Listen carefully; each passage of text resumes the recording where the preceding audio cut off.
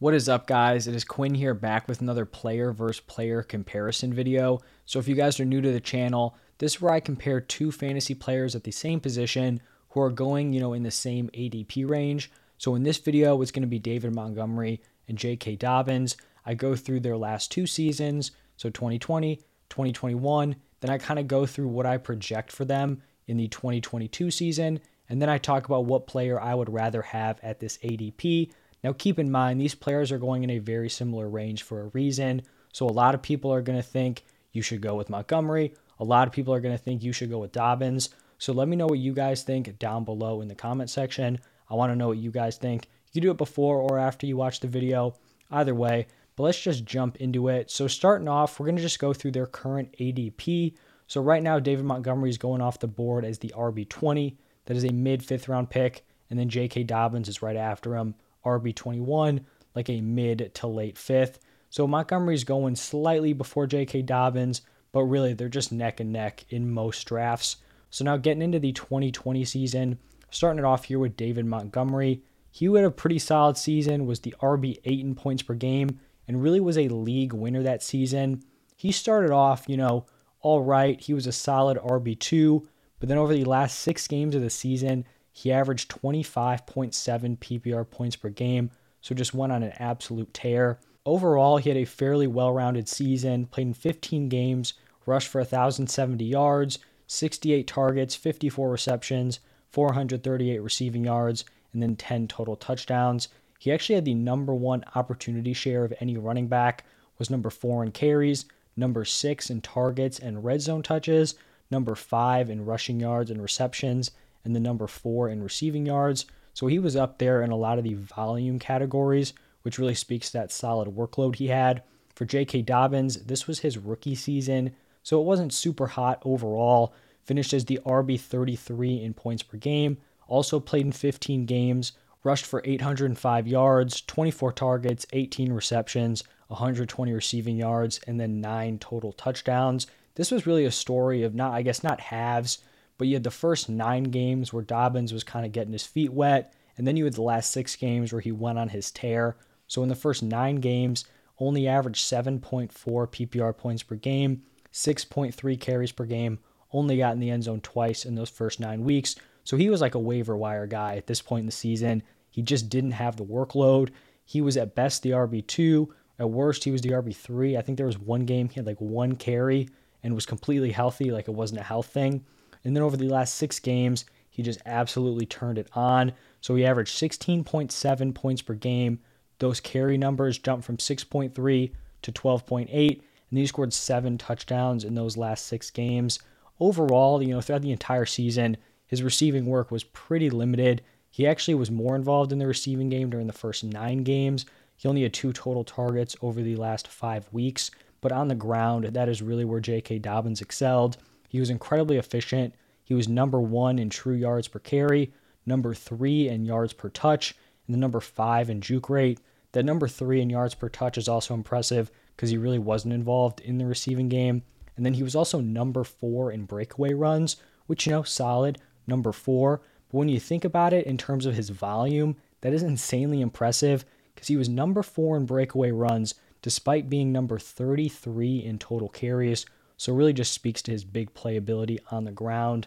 Now moving over to the 2021 season, we saw David Montgomery finish as the RB15 in points per game. So he played in 13 games, rushed for 849 yards, 51 targets, 42 receptions, 301 receiving yards, and then 7 total touchdowns. Pretty well-rounded usage here, solid workload, 17.3 carries per game, 3.9 targets per game, number 4 in opportunity share, number 5 in red zone touches. So a solid workload here. He's getting the ball in the red zone, all things you like to see. He really just wasn't elite in any area. He wasn't super efficient. He didn't get into the end zone a ton, wasn't like an elite receiver, but put together like a high-end RB2 season, which is pretty fair for where you were actually drafting him last season. And then for J.K. Dobbins, we don't have anything here because he missed the entire season with a torn ACL. So did not appear in any games. He did that, before week 1. Now looking to my 2022 outlook for these players, for David Montgomery, honestly, it's a little bit tough to project his 2022 season just because we don't know what's going on with this coaching staff.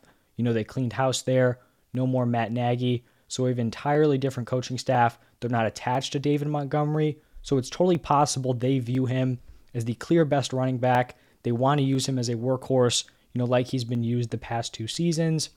It's also possible this shifts into a little bit more of a committee with a guy like Khalil Herbert. Montgomery has been a solid NFL running back. He's been a locked-in starter, but he hasn't been like elite enough, in my opinion, to be guaranteed like a huge workload by a totally new coaching regime. He's never been a super efficient player. He's averaged 3.7, 4.3, and 3.8 yards per carry. Now, yards per carry is definitely a flawed stat because he hasn't been put in favorable situations. It's not like he's running behind the Baltimore Ravens offensive line like J.K. Dobbins is, but still, he hasn't been absolutely blowing it out of the water. He also is on the last year of his rookie contract, so maybe, do you want to give him a massive workload before you have to potentially re-sign him? Herbert performed well last season, could be with you more long term. So, just things to think about here. I would still lean towards Montgomery being the guy, but I don't know if he's going to be the 17 carry, 4 target guy, we saw in previous seasons. Also, this Bears offense is likely going to be bad again, which limits his overall touchdown upside. And then also, so just looking at like his realistic fantasy ranges, I'd probably say he's somewhere from like a low end RB1. If he gets that workload, finishes as like RB10, RB11, RB12, that seems pretty decent in terms of points per game. And then like a back end RB2 would probably be his floor. I don't really see a situation here where he like is in like a 60-40 split with Herbert as the 60. I still think he's going to lead this backfield pretty much no matter what. It's just, going to come down to whether or not he's top 5 in opportunity share like he's been in previous seasons. For J.K. Dobbins, at this point in the offseason, you have both, Dobbins and Gus Edwards coming back from ACL tears. Right now, I'm just going to be assuming that they're going to be back for week 1. The timetable lines up. If they didn't, it would be a setback. We really haven't heard about any setbacks with either of these guys.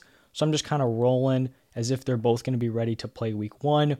And then we just don't know, like, did Dobbins have the worst tear? Is he recovering, a little bit less quickly than Edwards?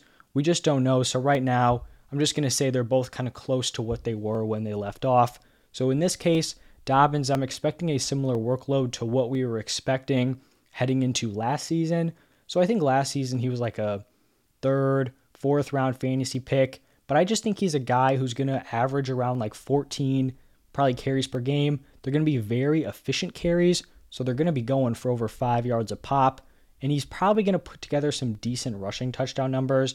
And then he's going to have very, very limited receiving work. So not a lot of upside there in the receiving department. And it's not that he can't be a good receiving back. He can totally catch the ball out of the backfield. It's just not how the Ravens deploy their running backs.